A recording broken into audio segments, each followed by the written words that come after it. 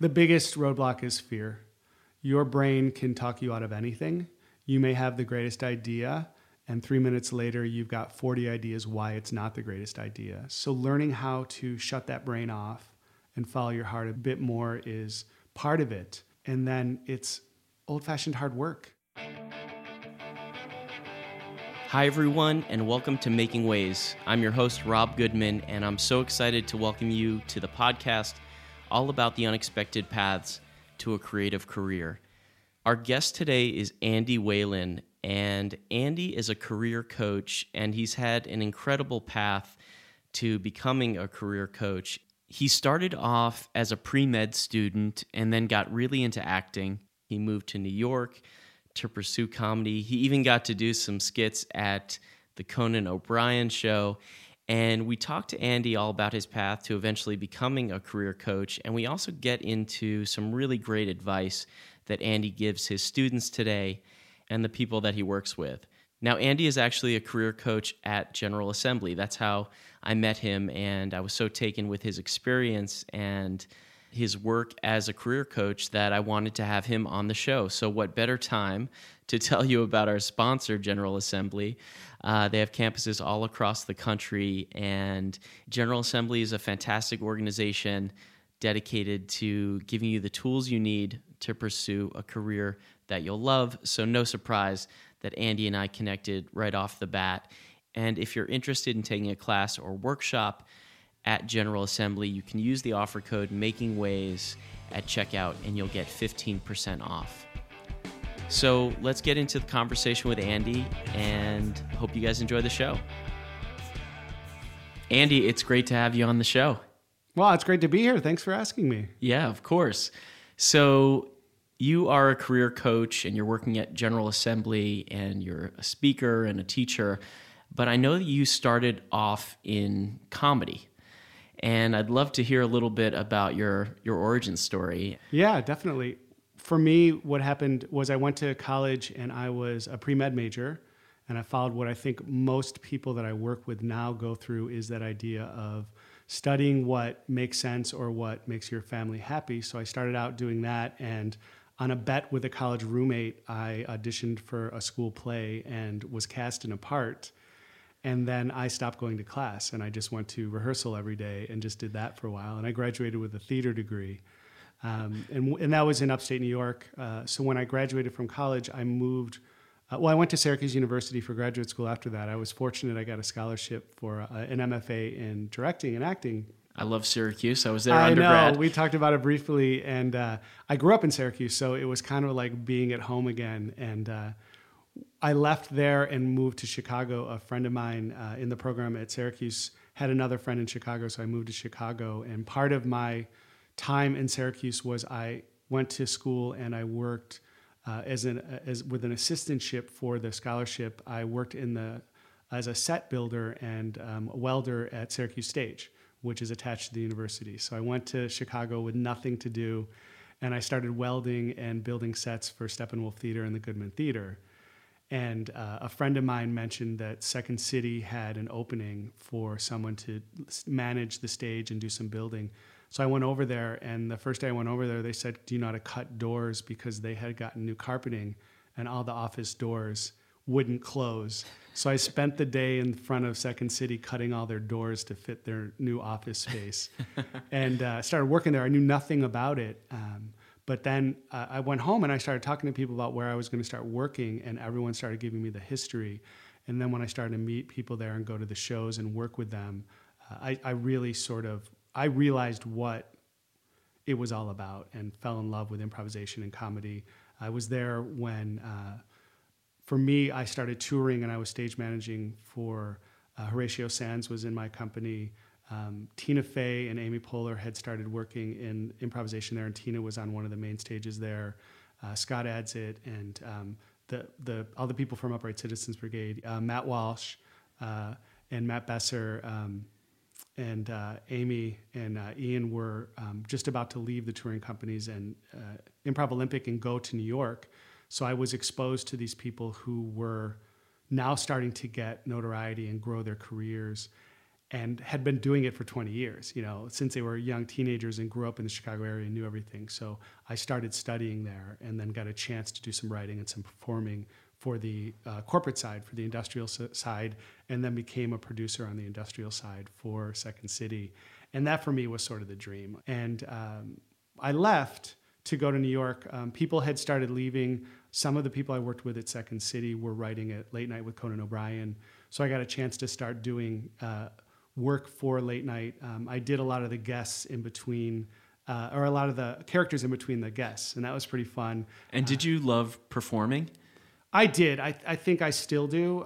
Part of what I do when I teach classes or when I work in front of a large group is still that. It's definitely performing, and it's definitely connecting with an audience, being quick on my with whatever I'm talking about, gaining a relationship where I feel confident being myself. And I think I learned that there and learned it from some of the best people.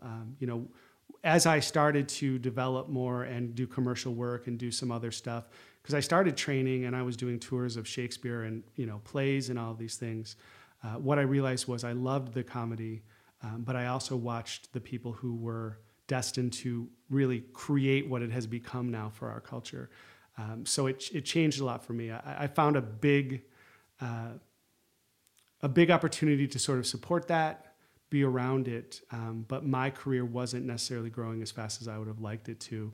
But what I did in order to survive was I did odd jobs. I was a carpenter and a welder, so I was doing a lot of work like that.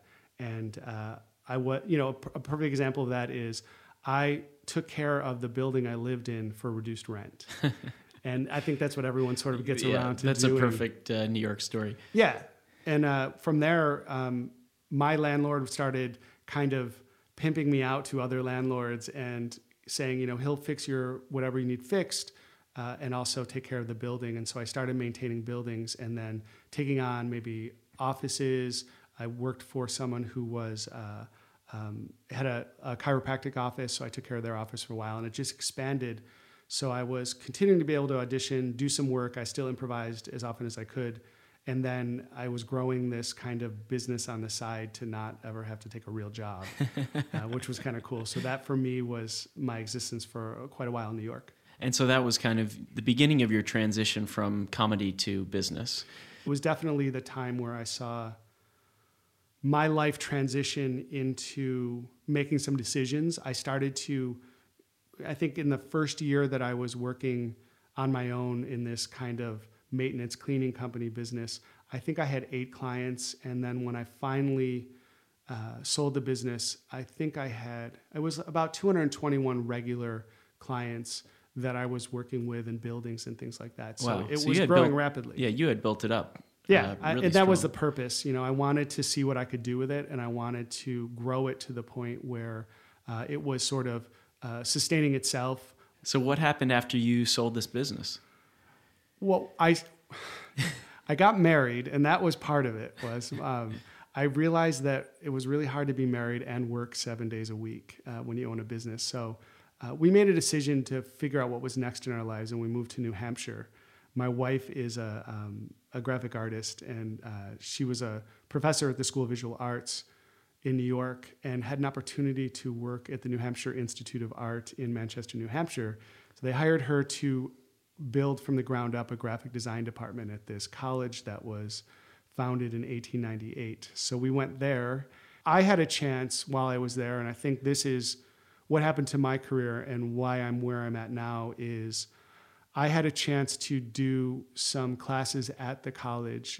Once I started to meet the faculty there, I had an opportunity to start doing a little bit of teaching there. So I taught some improvisation and some other things there. And then I also taught a storytelling class for visual artists, which I think was the beginning of me understanding how much I enjoy teaching, but working with people at a level where someone might feel like they're incapable or really afraid to do something, and to find a way to help them to take that risk to try it. And a visual artist who's used to working solo most of the time, only being in class when they're getting lecture, and then going and creating work to create stories and to talk about their work and talk about themselves, to be able to build their own careers was kind of the beginning for me of understanding what I truly enjoyed and what my skill set was meant for in a lot of ways. From that experience in New Hampshire, when did you guys make your way over to California, and when did you start really now building a career around being a coach and a teacher? What happened for me in Manchester was I started working with the students because they were artists and I had a business, so they were asking me about how to start their own business, what it was like to build a business plan, how to figure out and budget themselves when they graduated, because most of them figured they would take a regular job and they would try to run their own business on the outside. And we were working with photographers, illustrators, fine artists, ceramicists, people like that. So I started working with them on that basis and had a chance to talk with the president and executive vice president about building out a career services department. They had a very small part-time department that offered resume services and some things like that, which are very needed. Just not enough experience-based work that I thought would help students. So they invited me to come in and start to build out that department. So I took on being director of that and built out an internship program. Part of that was also, they had some student workers on campus, but it was very much, who do you need to work there? How much do you want to pay them? Come on in. And so I standardized that. I put together a program that was based on both the labor laws in New Hampshire, but what would be best for the students and giving more students an opportunity to work.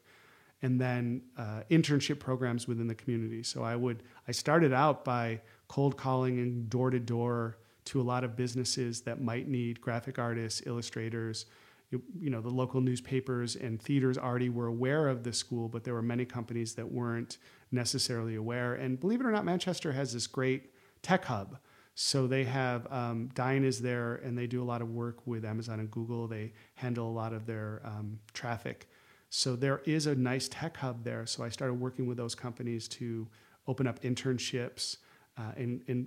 Even in Dine, at the time, they were hiring some of the artists to paint murals in their office.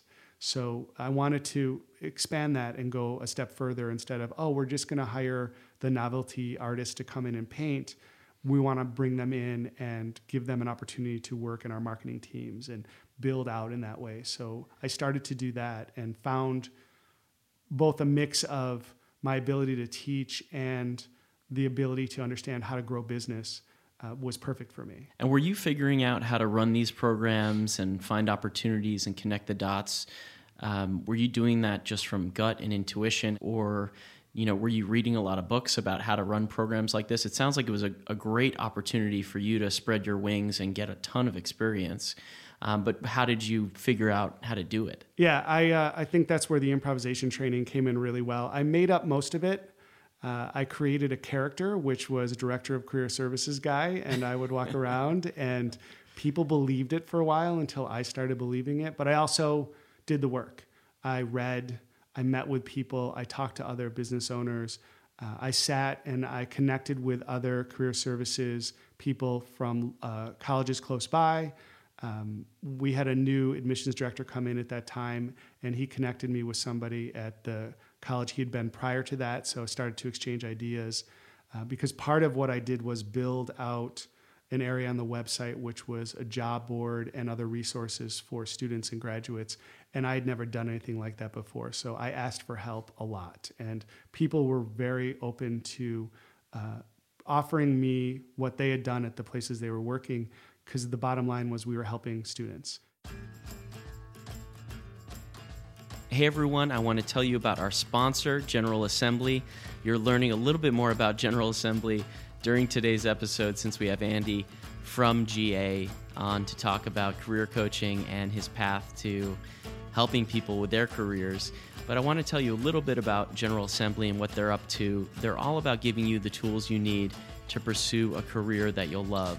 So whether you're interested in data science or UX design, becoming a developer, learning how to code, SEO, all of these disciplines you can learn at General Assembly and really transform your career. Whether you want to make a shift in what you're already doing or you want to get into something completely different, check out General Assembly. Go to their website. It's just General Assembly in the browser and put a dot before the LY, and you'll go right there. And most importantly, we've got a special promo code from General Assembly just for Making Waves listeners. If you type in Making Waves at checkout, you'll get 15% off any class or workshop.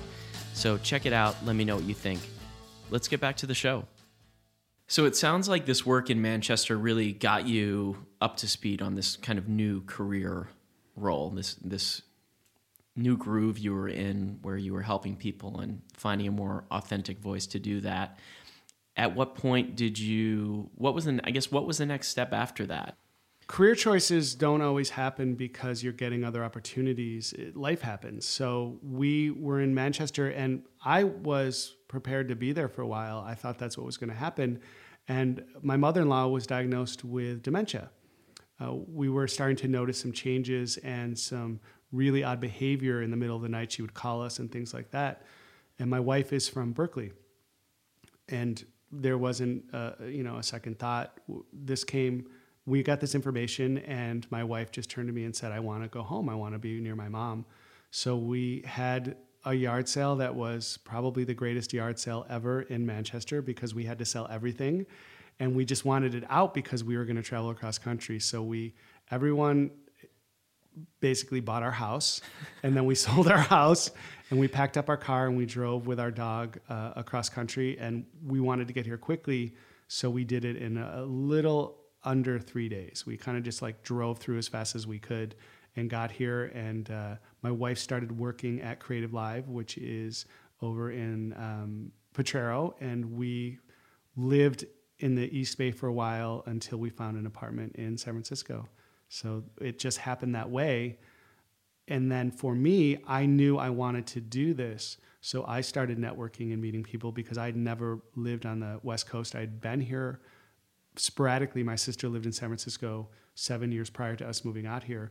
So I started networking and meeting people and talking about what I was interested in doing, and got an opportunity then to work at an art college in San Francisco as a career counselor, and found that with the tech industry out here, although I really enjoyed working with recent college graduates, I had started to see the boot camps and accelerated learning and working with a lot of people on the outside who were transitioning in career and wanted to give that a try. So I got a chance to transition. I knew an instructor at General Assembly, and I'm a big network person. I talk a lot about finding people who've been there first or people who are there to get that information and then make a choice, a real specific choice to go after those types of jobs.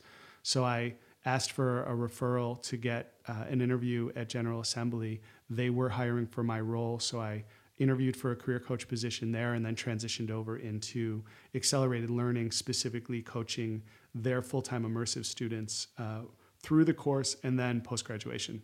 What do you think the key is to kind of building a strong network? Maybe even building a network in something that you're pretty cold or detached from to begin with. Part of it is knowing who you are. You know this because you work in brand and you work in understanding how to get people to connect with you. So the first part is to know who you are and how do people perceive you. So I work a lot with people to start to understand when they walk into a room, when they speak with somebody, how others are perceiving them. Because it could be very different than what they think they are, who they think they are, and then start to make really specific choices on how they want to represent themselves, what they're looking to build out of this relationship. I don't believe in networking just to get a job, because if that's the case, if I meet you and you can't help me, then I run to the next person, and I don't get a chance to build that relationship with you down the road and maybe collaborate on something that's pretty powerful in the future. So I work on with networking, and I do a lot of specific exercises with students to learn how to be themselves very quickly so that they can develop a relationship with someone. It's sort of like when you go back to thinking about how did you become friends with people? You were kind of put together through unusual circumstances. In this case, it's a little bit more artificial because you might go to networking events, you might be around people. But one of the best pieces of advice that I've heard is someone said, if you go to these events, you pretend you are the host, Because how do you behave when you're the host? You want to take care of people and you want to make sure they're okay. And you're going to ask them questions and you're going to make it more about them. And I talk about it as building a community. If you're a designer, you're a data scientist, you're someone working in this market, you need a community around you because technology changes quickly and you need people to help support you and understand that. And also, no one likes to be on an island. If I do what I do and I'm the only one, I have no one to collaborate with. The other coaches that I work with, both at General Assembly and now in the community in San Francisco, but also California, it's nice to have a sounding board to talk about what I'm working on, what they're working on. So I think that is more critical than I need the job or I need to meet this person. Can you connect me with them? That's part of it maybe, but I'm looking to find out how I can be someone to help you, and then we'll see what happens after that. I'm curious about maybe the biggest roadblocks you see people face who are maybe thinking about making a career transition. The biggest roadblock is fear. Your brain can talk you out of anything.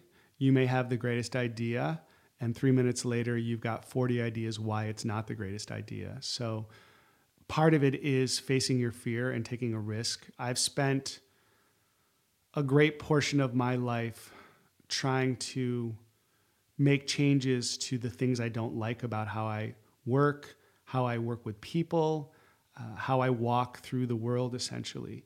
And so fear is probably the biggest roadblock. And part of that is tradition. I work with so many people who started down a path because it was what their parents told them they have to do, or because they were too afraid to stand up and say, but I kind of want to do this and try this. And so that turns into years of, well, I've already started to do this. I can't just give that up now. So learning how to shut that brain off and follow your heart a bit more is part of it. And then it's old-fashioned hard work. You have to do it. There's no secret to getting that career. There's no magic to it other than hard work and also getting your stuff in front of people. So it's that balanced approach that I find to be the easiest antidote to fear, because you have to do the work in order to find that balanced approach. And somewhere along the lines, I see a shift in the people I work with where they all of a sudden start to believe they actually know what they're doing, and they do. I see it from the outside. I see it very early on in the course because they create great work and they start to learn the language of whatever they're studying. It's just hard to believe it because no one's actually paid you for it yet, or no one has said or introduced you as, here is so-and-so. And I love that as an exercise. I always tell people, go out with your friends and see how they introduce you, because it'll give you really good insight into where you really are right now in your career. That's such great advice. It's hilarious because people will start paying attention and then they come back into class and they're like, my friends introduced me and I didn't like it. And I'm like, well, you get to change that, but it's true. You have to do that. How about some of the greatest mentors in your life? Yeah, I think for me, the best mentor I've ever had was my dad.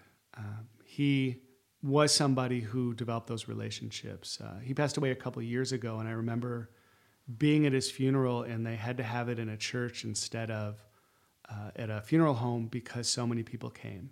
And every person who came through, who I'd never met, had a story about how he helped them once. And I knew that was the man he was. It just was so nice to see all those people talk about it. And the mentoring he gave me was about being realistic and knowing what you don't have yet, and if you want it, go get it. And he meant that by weaknesses. If you are not strong in this area, go figure it out. Otherwise, let it go. And don't waste your time. But if you want it, then you have to go do the work.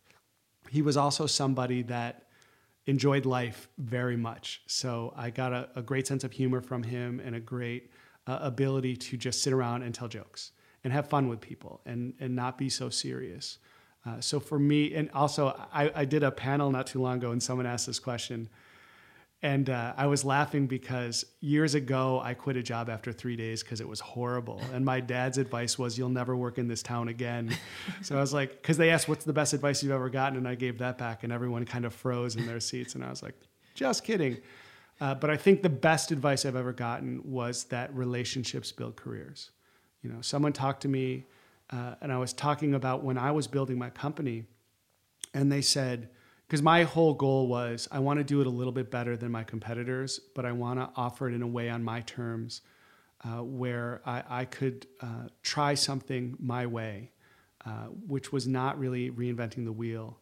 And they had had a business and were very successful. And they just talked to me about this idea that if you develop relationships, and that doesn't mean one way, that means if you develop relationships where you help others, where you're available to be there when they need something, then you will build your career, you will build your company, you will do all of that. And that was after years of really big mistakes in my life and really not understanding how to develop these relationships and knowing who I was and having to take a real hard look at the type of person that I was and how I wanted to approach my future. This has been such a wonderful conversation. Thank you so much, Andy. Thank you. Okay, that was the conversation with Andy Whalen, career coach, still a comic in my book. We had so much fun chatting, and I laughed so much during our conversation. Andy, thank you so much for doing the show and being a part of it. I learned so much, and I really hope all of you did as well. Special thanks to our listeners and friends and family who are enjoying the show so much, and I'm hearing from you guys every week, and it means a ton to me. So if you like what you're hearing on Making Ways, please head over to iTunes and write a review. It's a great way for people to discover the show, and it'll mean a lot to me. Thanks to our sponsor, General Assembly, who introduced me to Andy. Now I get to introduce Andy to all of you. If you're interested in taking a class or workshop at General Assembly, use the offer code MAKINGWAYS at checkout and you'll get 15% off. Making Ways is engineered by Jim Heffernan at TTO Productions. Our intro music is by the Sandworms, and we've got some music by Jim Heffernan in the mix too. With each episode, I write an article and do an illustration of our guest, so check that out at makingways.co. You can follow us on Twitter at making_ways, on Instagram at making.ways, and all of our articles for the episodes are live on Medium at Making Ways. Thanks so much, guys, and have a great week.